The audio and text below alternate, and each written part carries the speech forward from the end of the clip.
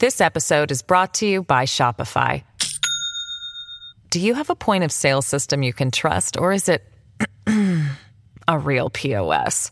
You need Shopify for retail. From accepting payments to managing inventory, Shopify POS has everything you need to sell in person. Go to shopify.com/system, all lowercase, to take your retail business to the next level today. That's shopify.com/system.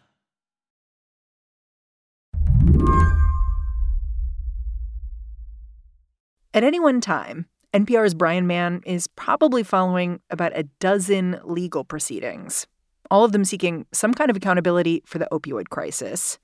But none of them quite like the hearing he went to a couple weeks back. This was in bankruptcy court. It was over Zoom.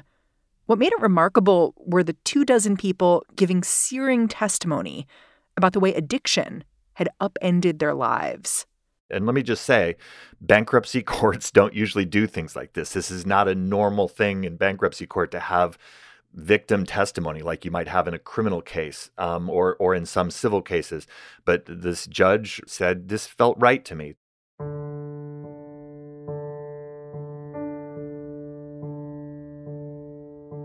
And as part of the agreement, 3 members of the Sackler family did agree to sit through it and to watch it and listen as these families held up photographs of the dead and talked about what they'd lost. It was powerful and heart-wrenching.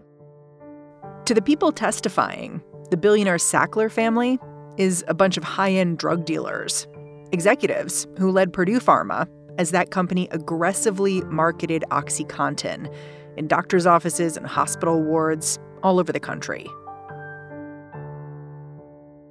One parent forced the court to listen to a 911 call that still haunts her. In it, she had just found her son dead from an overdose. One of the things that kept being said by these family members over and over again is that you, members of the Sackler family, deliberately tried to label people with addiction as criminals, as the problem. They are the people who created this epidemic. They're the bad guys in this story. And what people kept saying to them was, we want you to see us. We want you to see that we were a real family. We had careers, we had hopes, we had a mortgage. We were sending our kid to college, and then he came home in a body bag. This hearing was part of a settlement deal. The Sacklers, they've said they'll give up control of their drug company. They'll even cough up $6 billion. But in exchange, they want to be shielded from personal liability. A lot of people, including the U.S. Justice Department and others, have said, is that how justice is supposed to work? We don't really think so. That said, I spoke to a bunch of these people who testified, and they clearly felt that it was an important ritual. There is something human and profound about, having a moment to confront a person that you believe did something terribly wrong. It's interesting you say that the family members felt like their ability to testify was a kind of relief, because it sounds like you're saying it may have felt like an emotional release, but it's very unclear whether real accountability will happen here. For people in that room, these family members, remember, they've been forced to live in this space for a long time, seeking justice, wanting some accountability. And at the end of the day, here's what I'm hearing from them. They think this is the best deal they're going to get. They think this is the closest they're going to get to justice.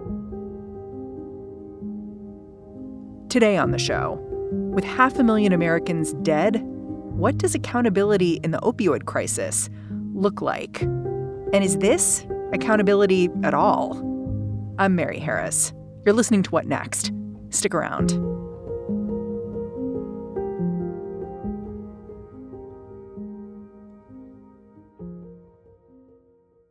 This episode is brought to you by Discover. When it comes to your finances, Discover wants you to know they are the credit card that is always there for you. With 24/7 U.S.-based live customer service, everyone has the option to talk to a real person anytime, day or night. Yep, That means no more waiting for, quote, normal business hours just to get a hold of someone. We are talking real service from real people whenever you need it. Get the customer service you deserve with Discover. Limitations apply. See terms at discover.com/creditcard. How did the Sacklers become the focus of so much anger from families and, of course, litigation, too? When did that start? Well, I think the first thing to say is that the Sacklers were brilliant at managing their image for a long time to distance themselves from opioids and from the main product that Purdue Pharma, their private company, made. Yeah, I mainly knew them as like the name on art galleries, not anything else. Yeah, and medical facilities and universities. And I mean, they were everywhere as one of the leading philanthropic families in the world, not just in the U.S., but in the world. And there was also a very careful effort to sort of, when they would talk about their wealth to the extent that they did, it was not connected to, where did all this money come from? And I want to be fair here and contextual here. There were a lot of people, regulators, law enforcement, doctors, pharmacists, all kinds of corporations that were all part of this. The Sacklers and others were donating crap tons of money to create think tanks and endowed chairs and new medical wings. So everybody got pulled into this vortex. Everybody was making money off of opioids. Opioids were a great quick fix for a lot of medical problems. So, hospitals and doctors loved them. But slowly, as the opioid crisis deepened, there started to be more and more reporting connecting the dots back to this company. And there started also to be investigations that happened. And this is really troubling. I mean, as early as 2007, which is pretty early in the opioid crisis, the Justice Department had clearly figured out that this company was doing really dangerous things. What do you mean when you say that? Well, basically what they said was, you're marketing opioids. You're this very addictive, very dangerous, medication that probably should only be used in the most extreme cases, end-of-life care, cancer, sickle cell, things like that. You're marketing it to doctors and to hospitals that they should give it out for, relatively minor things. And you're assuring them that this new formulation that you've created is far less addictive. And we don't think the evidence really supports that. And in fact, as early as 2007, Purdue Pharma pleads guilty to federal crimes that they had marketed OxyContin improperly. This was a watershed moment for the Sacklers Drug Company, or it should have been. 3 executives, including the company's president, pleaded guilty to misbranding opioids. That's a criminal offense.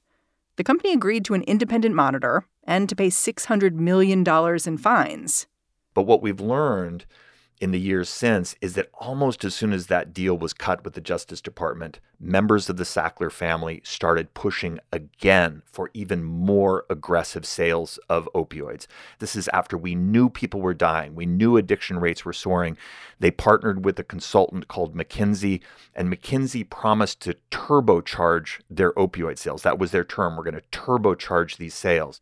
After this agreement with the Department of Justice. After this agreement. And so again, in 2020, 13 years later, Purdue Pharma pleads guilty again to federal criminal charges, admitting that they continued to market and push the sales of opioids improperly. And so this is a company that has twice pleaded guilty to federal criminal charges for pushing these very dangerous drugs during years when hundreds of thousands of Americans were dying. At this point, thousands of lawsuits have been filed against Purdue Pharma, which has driven the company into bankruptcy. For the Sackler family, though, this bankruptcy has been an opportunity. As a condition of settling their company's financial affairs, the Sacklers have demanded full immunity from civil liability for themselves, even though the family is far from bankrupt. Basically, the very simple way of thinking about it is that to use this maneuver, you find something that you can stick into bankruptcy that's relatively disposable, Like a company, an asset, something that you can just like get rid of. Yeah, a subsidiary, right? Here's a subsidiary, or in the case of Purdue Pharma, here's this company that's bankrupt, and the Sacklers say, okay, yeah, the company is bankrupt. That ship is sinking. We're standing over here safe on our island, and we're also facing a wave of lawsuits that could swamp our island, right?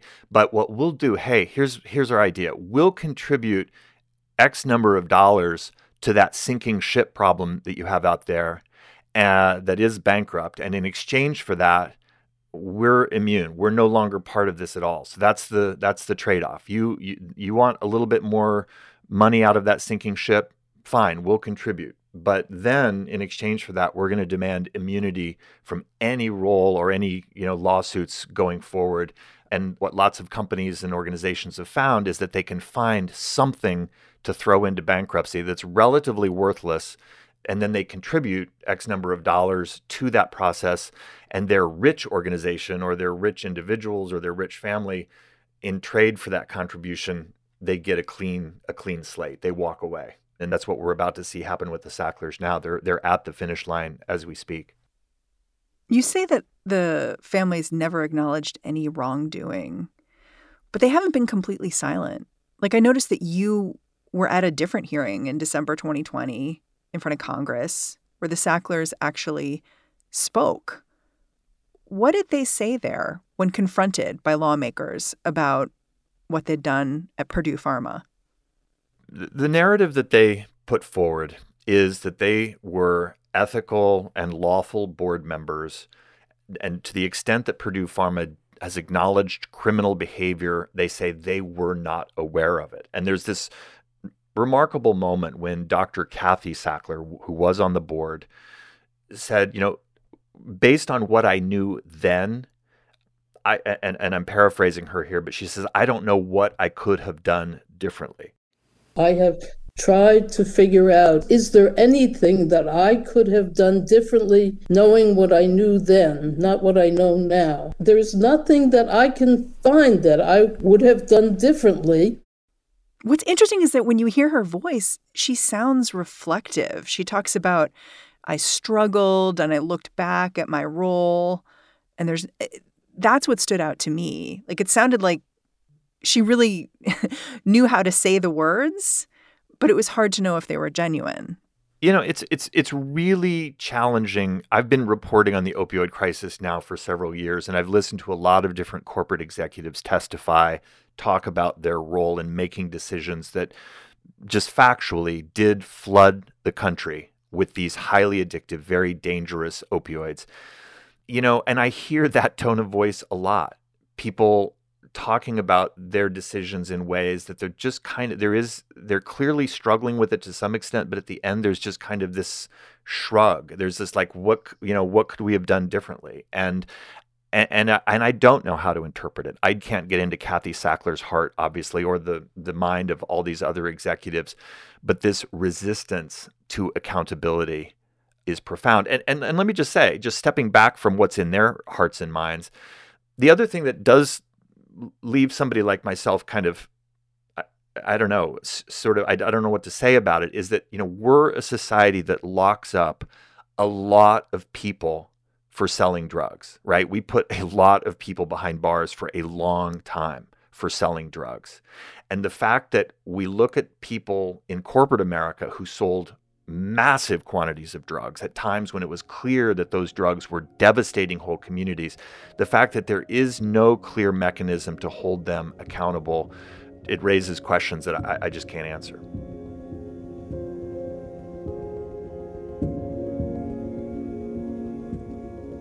We'll be right back.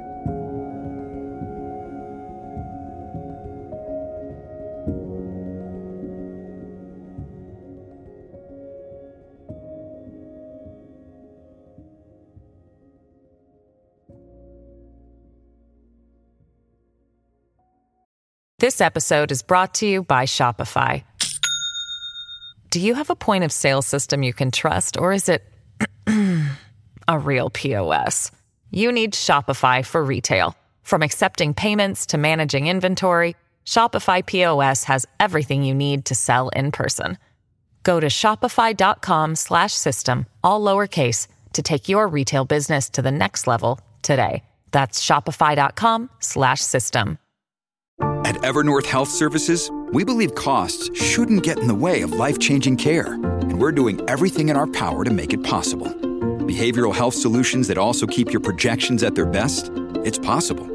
Pharmacy benefits that benefit your bottom line? It's possible. Complex specialty care that cares about your ROI? It's possible. Because we're already doing it. All while saving businesses billions. That's Wonder made possible. Learn more at evernorth.com/wonder. So let's talk about this bankruptcy settlement and what it might mean. If it's accepted, if it goes through, it's $6 billion.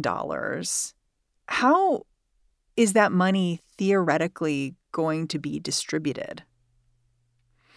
Well, one of the things that is really cool about this is that it kind of goes beyond theoretically. And again, you're right. There are a couple of moments that still have to come before this deal is finalized. But if it is finalized, it has been structured in a really deliberate way to funnel the money into drug treatment and healthcare and harm reduction to actually ease the opioid and addiction crisis. And so they've entered into this very solid set of agreements that will funnel the money out to states, and then from there down to the local government level, where there are very sort of clear pipelines that will send the money to public health departments. It'll send the money to do things like foster care programs in areas where so many parents have died or fallen into addiction that children need that kind of care. And families themselves can apply for compensation, right? Yeah, there is at the center of this, there is about a $750 million fund that is, a compensation for victims. But I think it is important to say, and this has been controversial, the lion's share of this money is not going to victims of past addiction.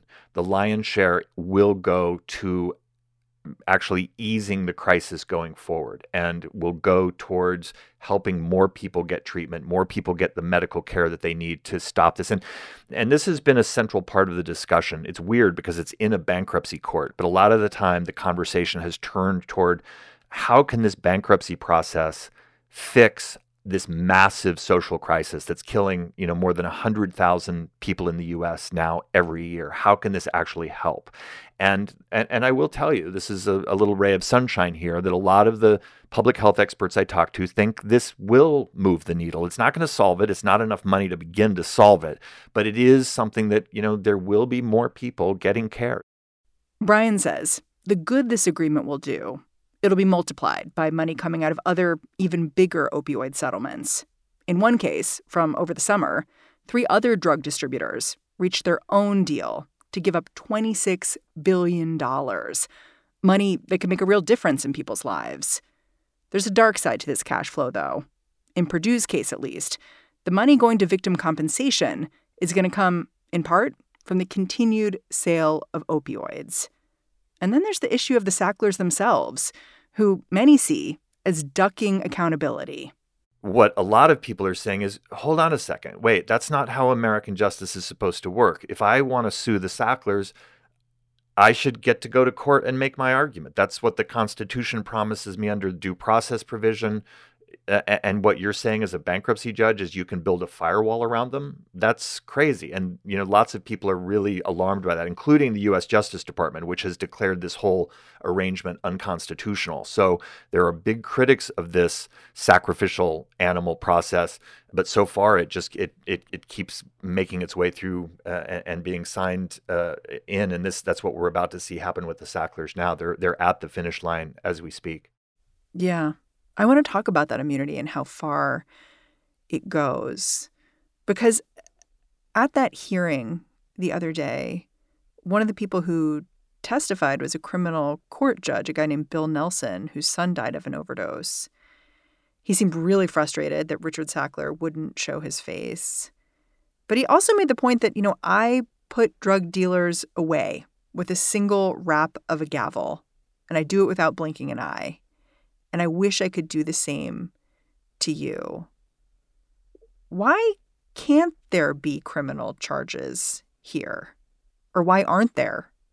In the paper trail of this long interaction between law enforcement and regulators and Purdue Pharma and the Sacklers, there clearly have been moments when the Justice Department and others have come up to the line and really strongly considered bringing criminal charges against at least some members of the family. That's never happened. Instead, they've entered into these deals. They've secured payments from the Sacklers. And in speaking to legal experts about why this happens, I think, first of all, it's important to just say that it's very hard to hold corporate actors accountable for criminal behavior. You have to have really big smoking guns. You have to have just very clear intent. You have to have, the paper trail has to be almost, unavoidably clear that there was, some kind of criminal conspiracy that happened. And what seems obvious is that the Sacklers and Purdue Pharma have worked very aggressively to make sure that those charges were never filed. They've negotiated very aggressively.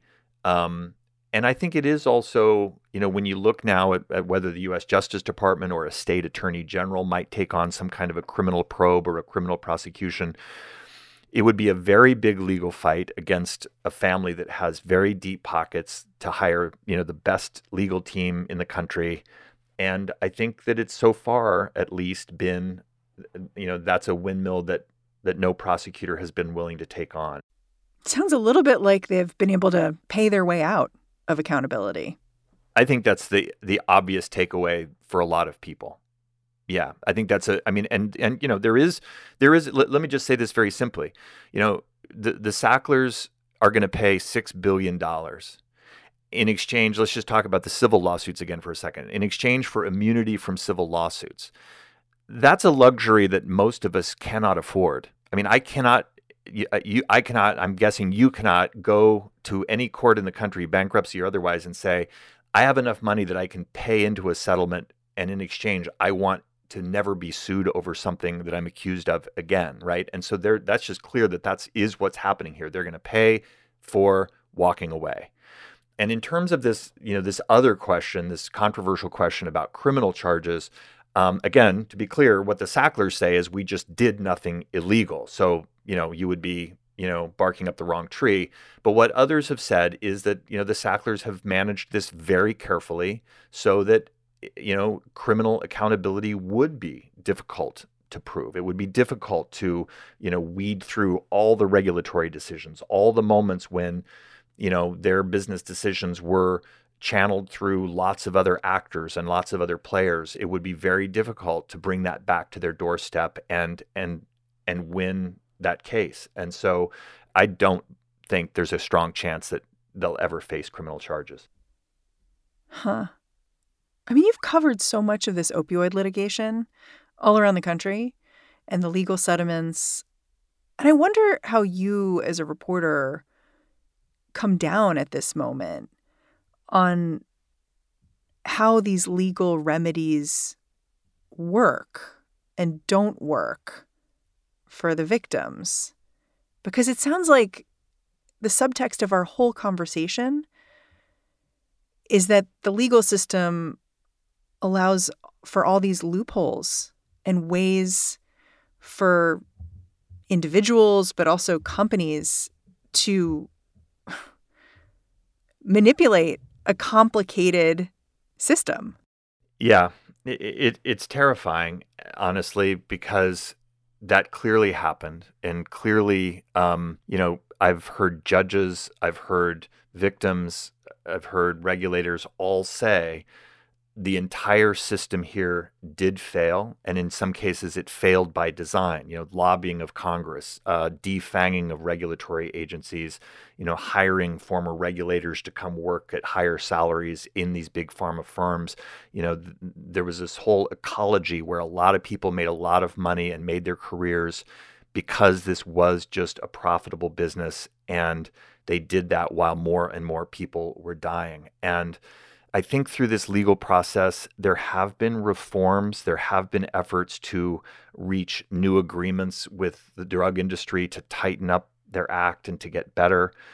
But the fact that this all happened kind of out in plain sight, that everybody sort of let it keep going on, even as we saw more and more people dying, it's not a pretty picture. And, you know, it's a really big question that I think about a lot. Like what is the next thing like this? Like if we allowed something this obviously destructive to keep happening, not just for a year or two, but year after year, you know, what else will regulators look the other way over? What else will law enforcement decline to really lean in and prosecute because of, you know, powerful interests?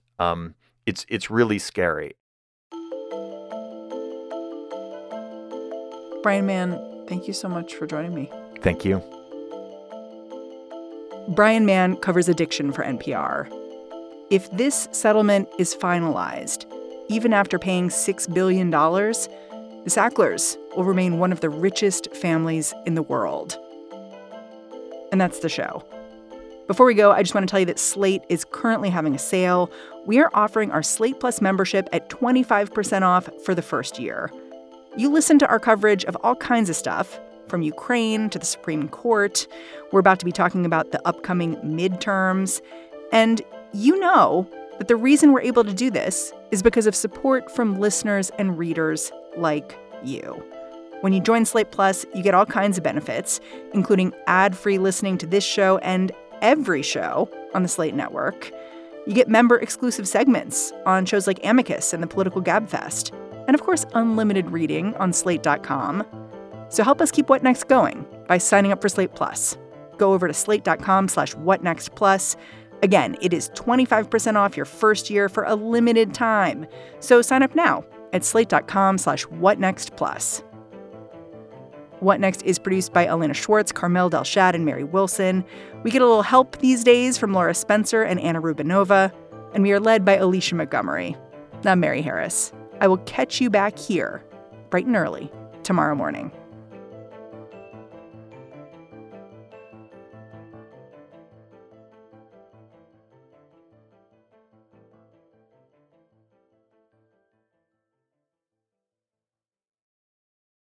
It is Ryan here, and I have a question for you. What do you do when you win? Like, are you a fist pumper, a woo-hooer, a hand clapper, a high fiver? I kind of like the high five, but if you want to hone in on those winning moves, check out Chumba Casino. At ChumbaCasino.com, choose from hundreds of social casino-style games for your chance to redeem serious cash prizes. There are new game releases weekly, plus free daily bonuses. So don't wait. Start having the most fun ever at ChumbaCasino.com. No purchase necessary. VGW Group. Void where prohibited by law. See terms and conditions. 18+.